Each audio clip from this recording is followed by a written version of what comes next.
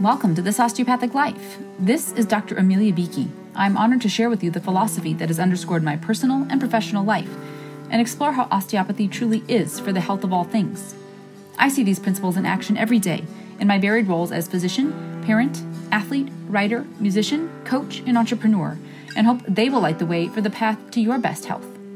Please note that while I am a physician, this podcast is intended to share general information and encourage discussion about medicine, health, and related subjects.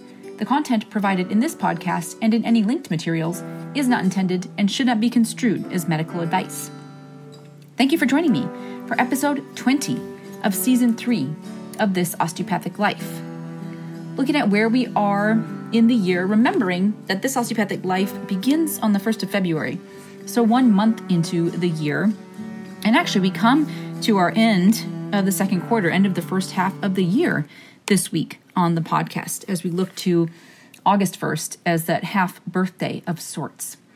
And as we're in this space, there's a lot of reflection that happens, looking back on what we planned for that first half of the year, what came to fruition, how we are organizing ourselves going forward, what we are going to target, the structure we're going to put in place to get toward those goals that we're seeking. And today, what I'm going to do is take you inside a bit of a conversation I had with my own coach this past week as we had a little time between our sessions. And so there was a recap that happened. And you'll notice that's emerging right now, a lot of these words, reflect and recap. And in that coaching session, a number of R words came through, and actually RE words. All these words came out in our conversation. And what I appreciate is that she notices, just as I notice, these alliterative opportunities. And ultimately, there was a cluster of 11 of them, some in partnership, others independent. And we're going to walk through those different R words here today, and we'll see what synergistic effect, what outcome might emerge. As I was going through this retelling of my past few weeks, even looking back at that first quarter of the year, into the first half of the year, into what happened in July, which in our calendar year, is that first moment of stepping into the second half of the year and just seeing what has happened. Where did you expect to be? Where are you? Where's the gap? Where might you be ahead? And how are you preparing yourself for this next session? And one word that came through was reservation. And it's interesting because there's been a lot of energy, eagerness, and forward motion, but also in that space, there have been moments of reservation, of second-guessing oneself and not knowing exactly where I'm headed. Now, coming to terms, making peace with not knowing exactly where you're headed, but seeing that you can set the trajectory and take the next step there is something to practice. If I look at reservation and the different options for what that could mean, what I notice is it can be a limiting condition where it is undermined by doubt. We have reservations about doing that. I would do this, but I have a reservation.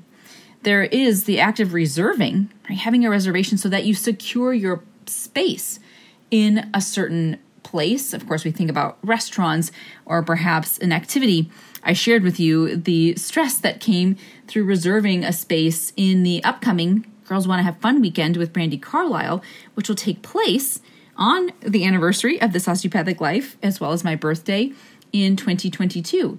And making that reservation had both parts. I was making the space, claiming my spot, and had some reservations about it for the time investment, for the financial investment, and then had some limitations just for the act of doing it. And we can also think about reservation as sacred space, a place that is reserved, preserved, designated for certain people. So while I began with having that sense of reservation in a limitation or a hesitancy toward doing something, what I also recognize that it's an opportunity to save that space, to decide ahead of time what I would like to do and claim that. And making some of those reservations doesn't require anyone else's activity, permission. It's simply me saying, I claim this space. I claim this space of writing. I claim this space of coaching. I claim this space of playing or composing music. I claim this space of time for myself. And we had that opportunity. So how might we shift the way that we're using and might have been limited by reservation, and how can it begin to serve us? And automatically that partnered with the next concept, the next word of reframing, right? So just now we reframed the definition, our relationship with reservation. And reframing is just simply looking at something in a different way. And we use this a lot in coaching when we say, well, here's our typical response. And we'll see response come up a little bit again in a future point in this podcast. But we can decide. We don't have to have an automatic response. We don't have to have a default response. We don't have to have a response that we don't like or want. We can reframe our engagement in any situation. We can reframe and put new structure around. Right? We can go back to that and think about reframing in construction, right? That we can reframe a house. Perhaps it didn't have a solid foundation. It didn't have level floors or even doorways. And that reframing puts optimal structure there so that the function of the house is improved. We can reinforce in that way. And so what might you have the opportunity to reframe in this current moment as you're looking at July coming to its close? And I want to take a moment here and note that there has been some lamenting that we are near the end of summer. Somehow, the days are shortening, which is true. Our sunset times continue to get a little bit earlier every couple days. And at the same time, we're not even really halfway through if we look at the calendar of summer. And we get to conceptualize, we get to reframe how we engage with summer. So rather than seeing all the days of summer that have gone and noticing that perhaps we're at the peak moment of summer, really, right, we have almost 8 weeks on the calendar, and we can decide how we feel about summer. We can reframe our engagement with that. Next up was relief. And relief has many different definitions, and some that come up, relief, right? That ease, that awe, that sigh, right? Like, oh, okay, it's not as bad as I thought it might have been. And just seeing how relief can be available to us. As always, when looking at the definitions, it's fascinating to see what comes up there. So removal or lightening of something oppressive, painful, or distressing, right? That's where that lightening, that lightening, not lightning with the thunderstorms, which we've had a little bit of recently here in Northwest Michigan. But that ease, that sigh, that release that can come. It also can talk about the sharpness of an outline due to contrast. And I love this concept, and I think about it in photography or with painting. And the example statement is a roof in bold relief against the sky. And thinking about that recently, we've had some beautiful sunsets, some of it influenced by the haze from the smoke from the wildfires out west. So there's beauty, right? Even in the most unfortunate of circumstances. We've also seen the contrast of colors of the trees against the sky, the beautiful blues in the lake, and the contrast of the creatures that are flying by or the trees that are on the horizon. And seeing that relief is this contrast. And I think about relief in that sense we have of that lightening of the load. And it often comes because there is a shift in the perspective. And of course, all of these beginning with the RE makes sense that we're seeing this change and how it can be in that space. But thinking about relief as that contrast, because many times when we're feeling inundated and overwhelmed and frustrated, it's because it seems that it is the way it is and there is no other way. There's no other possibility. We are inundated. We are drowning. We are just covered with all the responsibility. We seem like we're in this rote and remote place all alone with these menial tasks of adulthood and life and responsibilities and financial burdens and time burdens. And just having that sharp contrast of something else. It might not even be the ideal outcome or answer that we're seeking, but just sometimes seeing a different perspective, having a slight contrast made available to us can give us the space to begin to think, oh, it can be another way. This isn't all there is. There's more to the story. And so shifting that engagement with relief, and I'm not letting go of the version of relief. That one is so helpful and one I welcome. But thinking of relief in that visual way of the sharp contrast, allows me to see the power in gaining a new perspective in a situation to bring that relief into the space. From there, we moved toward restructure. We talked about that a bit. We saw it in the reframing, literally putting new structure in that space. But thinking about the opportunity to change the makeup, organization, or pattern of something. And just like we saw with relief, right? Just getting that little bit of an opportunity to shape it. And my sister has a beautiful business called Be Kind Redesign, and just taking what is and moving it about, right? Changing it in relation to one another, changing where it sits, putting some things away, bringing some things out. Just that little shift, right, can be so powerful in the change in the space and then the energy that comes with it. If you think about those simple times, and often it brings to mind the holidays for me, when we would rearrange the furniture in order to accommodate the Christmas tree that was going up. And then often we would leave with the furniture in that new configuration when the tree came down because it felt good. Some of it because it brought over that holiday enjoyment, but also it was just nice to have a different way of associating with the space, of orienting to the room around us. And so where might you be able to restructure? And thinking about restructure on the micro and the macro level, right? Internally, how are you restructuring? There was a recent article about the effect of weight training on fat cells. And historically, we always said you can't turn fat into muscle. And new research is showing that there can be significant physiologic cellular level impact of weight training that sends new messaging, shifts the contents of the fat cells, and begins to change the nature of the tissue. And there's opportunity to restructure internally. We can certainly restructure internally with our thoughts. We talk about that a lot in coaching and on the podcast here. What is that inner daily dialogue? And how might you change the makeup, the organization, or the pattern of your thinking? And what would the impact be of that? There's restructuring of the world around you. In that space, looking around in our house right now, it's been moderately, we'll say, chaotic. We've had a lot of guests, and that's a welcome chaos. But looking and seeing where could there be some streamlining, some restructuring of the external space that might clear up our feelings and our capacity to engage and be more effective in this space or more comfortable. So bringing that through and seeing what restructure can offer for you.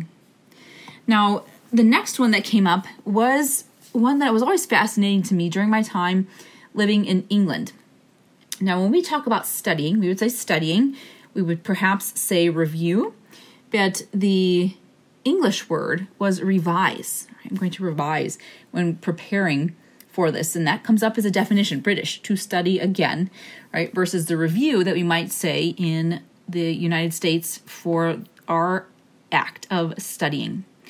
Revising, we do think about when we go over something again to correct or improve it. And so where's there room to revise, and when should we leave well enough alone?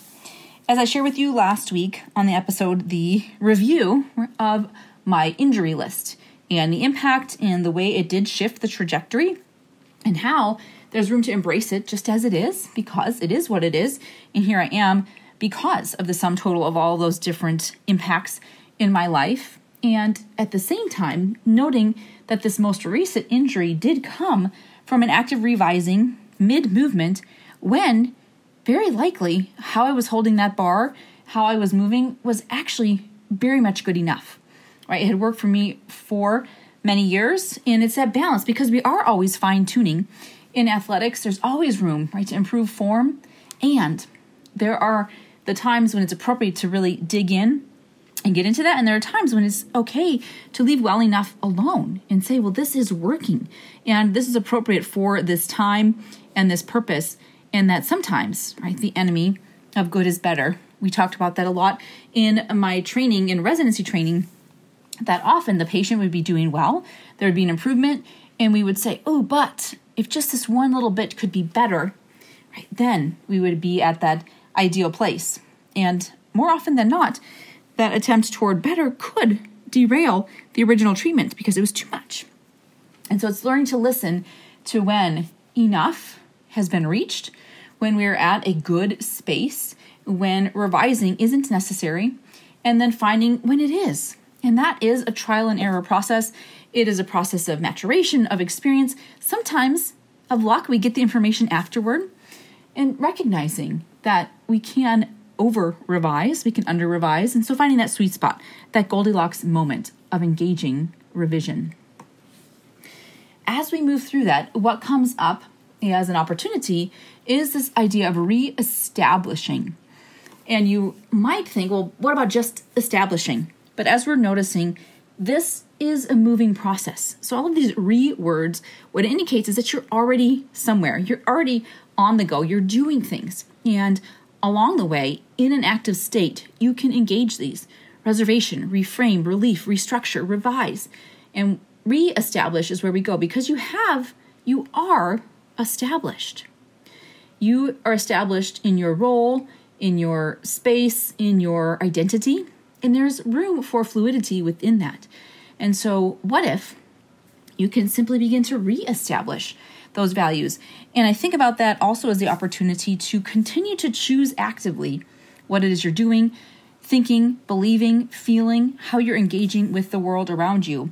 And this reminds us that it's not a stagnant, it's not a fixed, right? It's not a permanent space. When we do determine our key and core values, we are not stuck there forever. And also, we are not guaranteed to stay there forever. It is something that requires us, there's a that wasn't on the list, but we'll offer it in. It requires us to recommit to those values and redecide and redetermine that they are the ones we want to keep. And so we're always in this act of reestablishing. And if we can do that with a little bit more attention and awareness, right, we can come to a space where we are more actively engaged.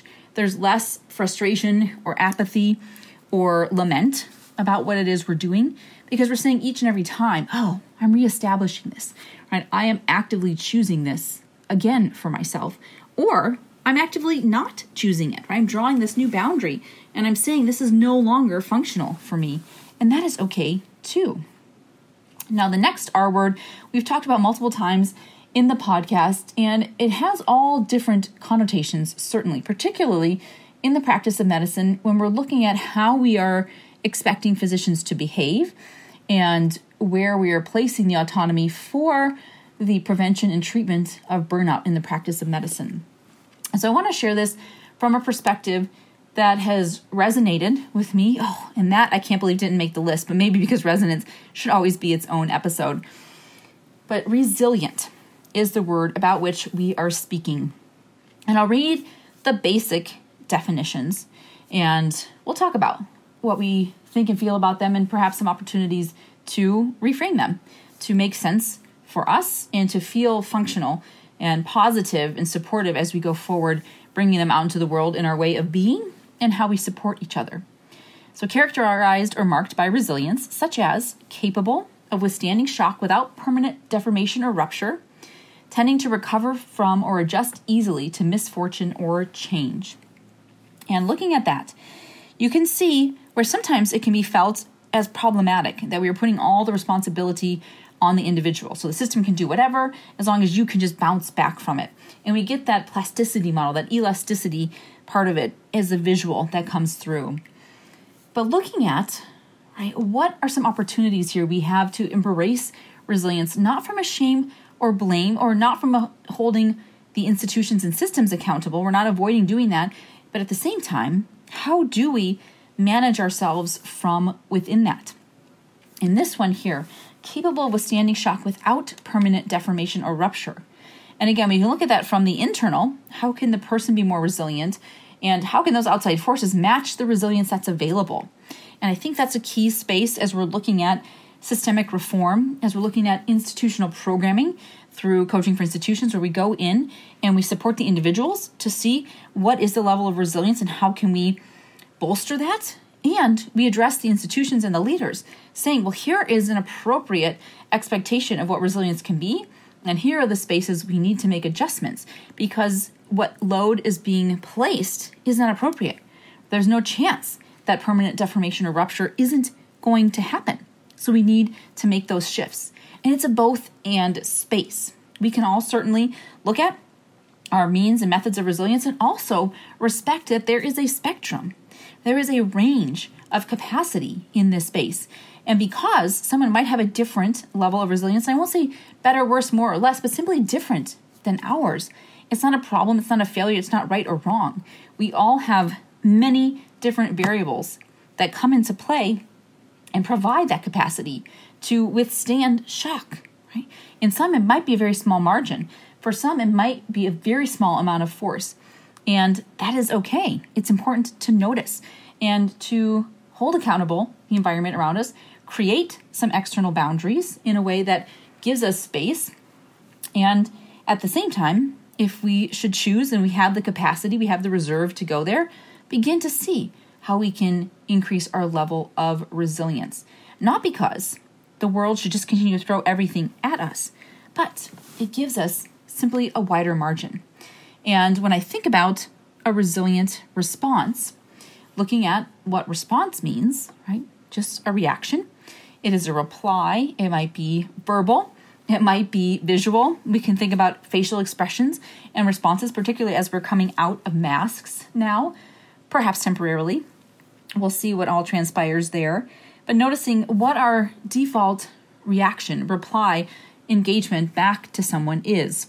And what is a resilient response? And automatically, what came up for me, because I spent a lot of time in training and around the barbell and with physical movement, I moved toward receiving the bar, right? And receiving became on the list of the R words, right? To come into possession of, to act as a receptacle or container for, to assimilate through the mind or senses, to permit to enter, so interesting there, to react to in a specified manner, to accept as authoritative, true, or accurate, to support the weight or pressure of, right? And this is the one I used as an example, and to take from the weight of something, to acquire or experience, to suffer the hurt or injury of, right? So you can receive a broken leg, a broken nose. So looking at all of those, what came up for me when I was talking with a group of physicians about practicing resilience, I used the example of when we do receive the bar. So when we are doing an Olympic lift, right, we'll receive the bar and we receive it with some cushioning, right? So if you just stand and let's say you picked the bar up and you cleaned it, which means you're bringing it up to a front rack position, resting on your shoulders, your elbows are up and under the bar, and it's just under your chin. When we do that to straight legs, you can take all of that force in, right? It strikes you, it feels heavy, it can feel stunting. But if you receive that bar and you re-dip or come under it, cushion that bar down, right? You squat under the bar, you move with the direction of the weight coming down on you, it can feel much less aggressive, right? It might feel lighter even. You're cushioning the load, you're cushioning the force that you're receiving. And the same thing when we might be receiving a ball being thrown to us, right? So if we kind of lean back with it, right? And we go with the force that is being thrown at us with that ball, it cushions the blow versus meeting it directly or even pushing against it, right? Where we're adding to the force that we then feel. And in general, thinking about that and the way we react in any situation, right? Are we receiving words in interactions with others with a closed mindset, with a very fixed opinion, with an expectation of how it is going to be, or with a preconceived notion with how this person always is, and so this is what's going to show up this time, and imagining that as just receiving that bar straight-legged, full force, and even maybe pushing up against it a little bit. We are rigid in that response, and that's a lot of force, and it's hard to see anything different, hear anything different, and then we can imagine the way we're going to then speak back, right? Offer what we have to say is going to come from that same type of energy. Versus if we have a resilient response and we receive the bar, right, where we cushion the blow, we move with the weight that is coming down on us, then we might listen with a more open mind, with a wider potential what this person might have to say. And we might hear what they have to say, the same words, with a different tone. And we might wipe away some of those preconceived notions, how they might act. And it can soften the blow. If it is a person with whom we often disagree or have challenging interactions, if we can ease into that relationship, into that engagement in a new way, right? We can cushion the blow and we actually can build strength in that way.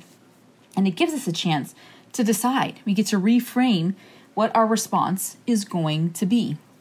Now, I want to take one more moment with resilient because it is one that comes up so frequently. It has a lot of opportunity, but can also have a lot of challenge because we might shut down when we hear that because we say, I'm tired, right, of accommodating the system. I don't want to cushion the blow of an inappropriate and unhealthy and inhumane system.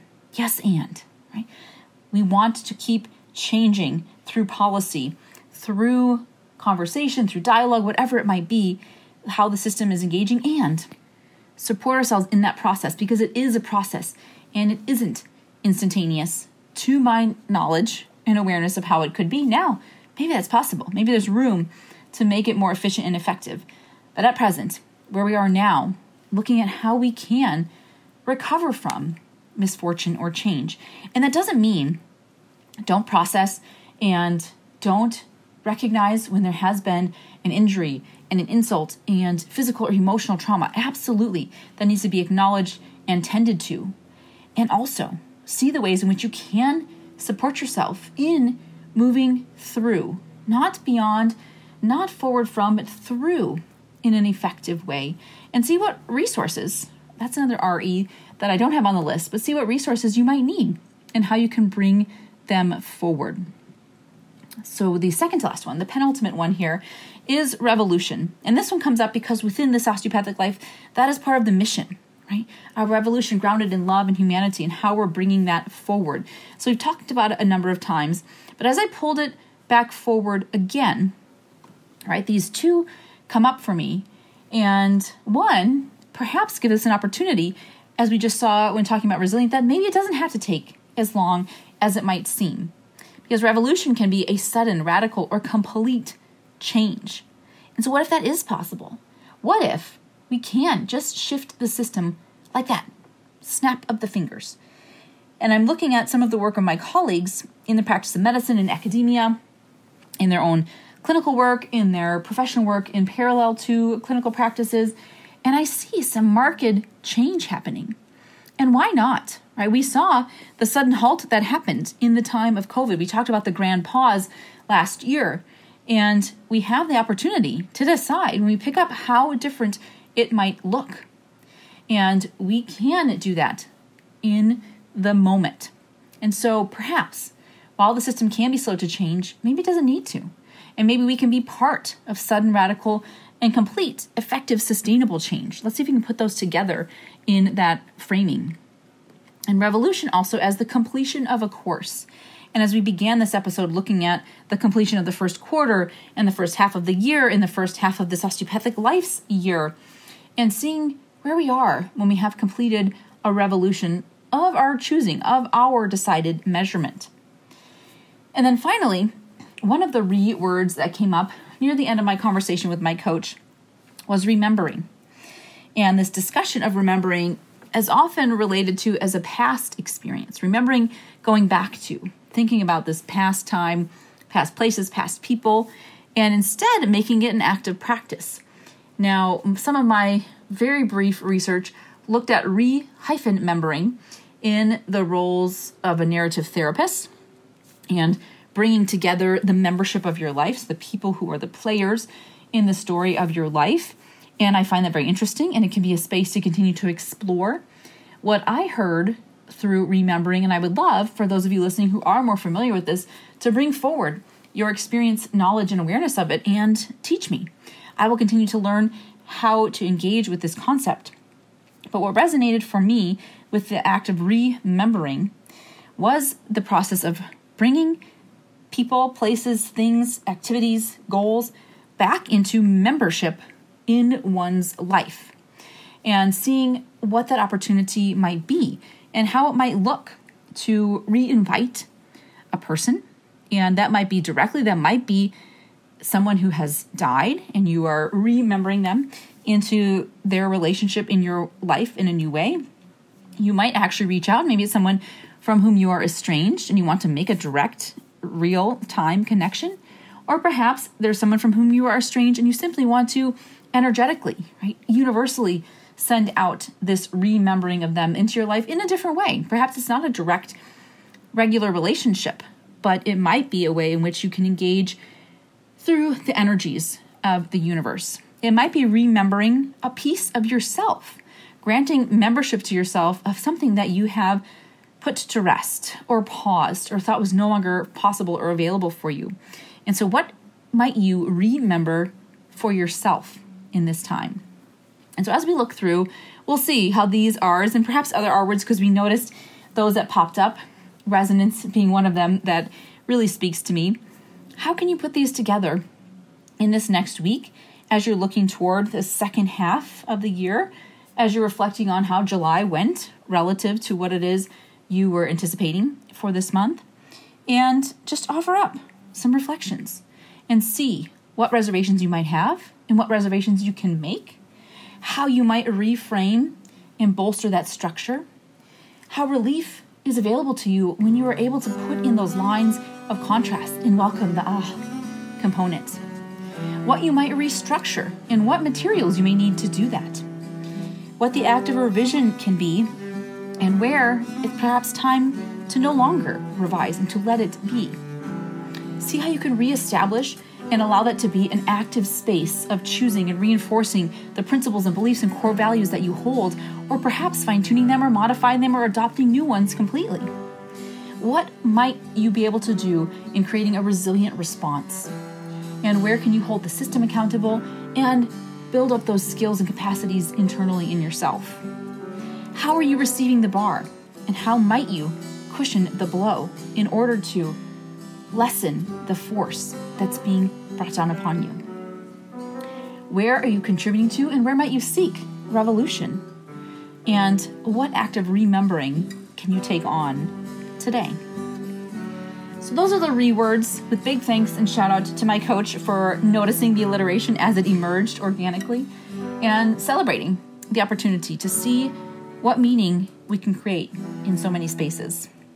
This is Dr. Amelia Beakey with This Osteopathic Life. Thank you for listening.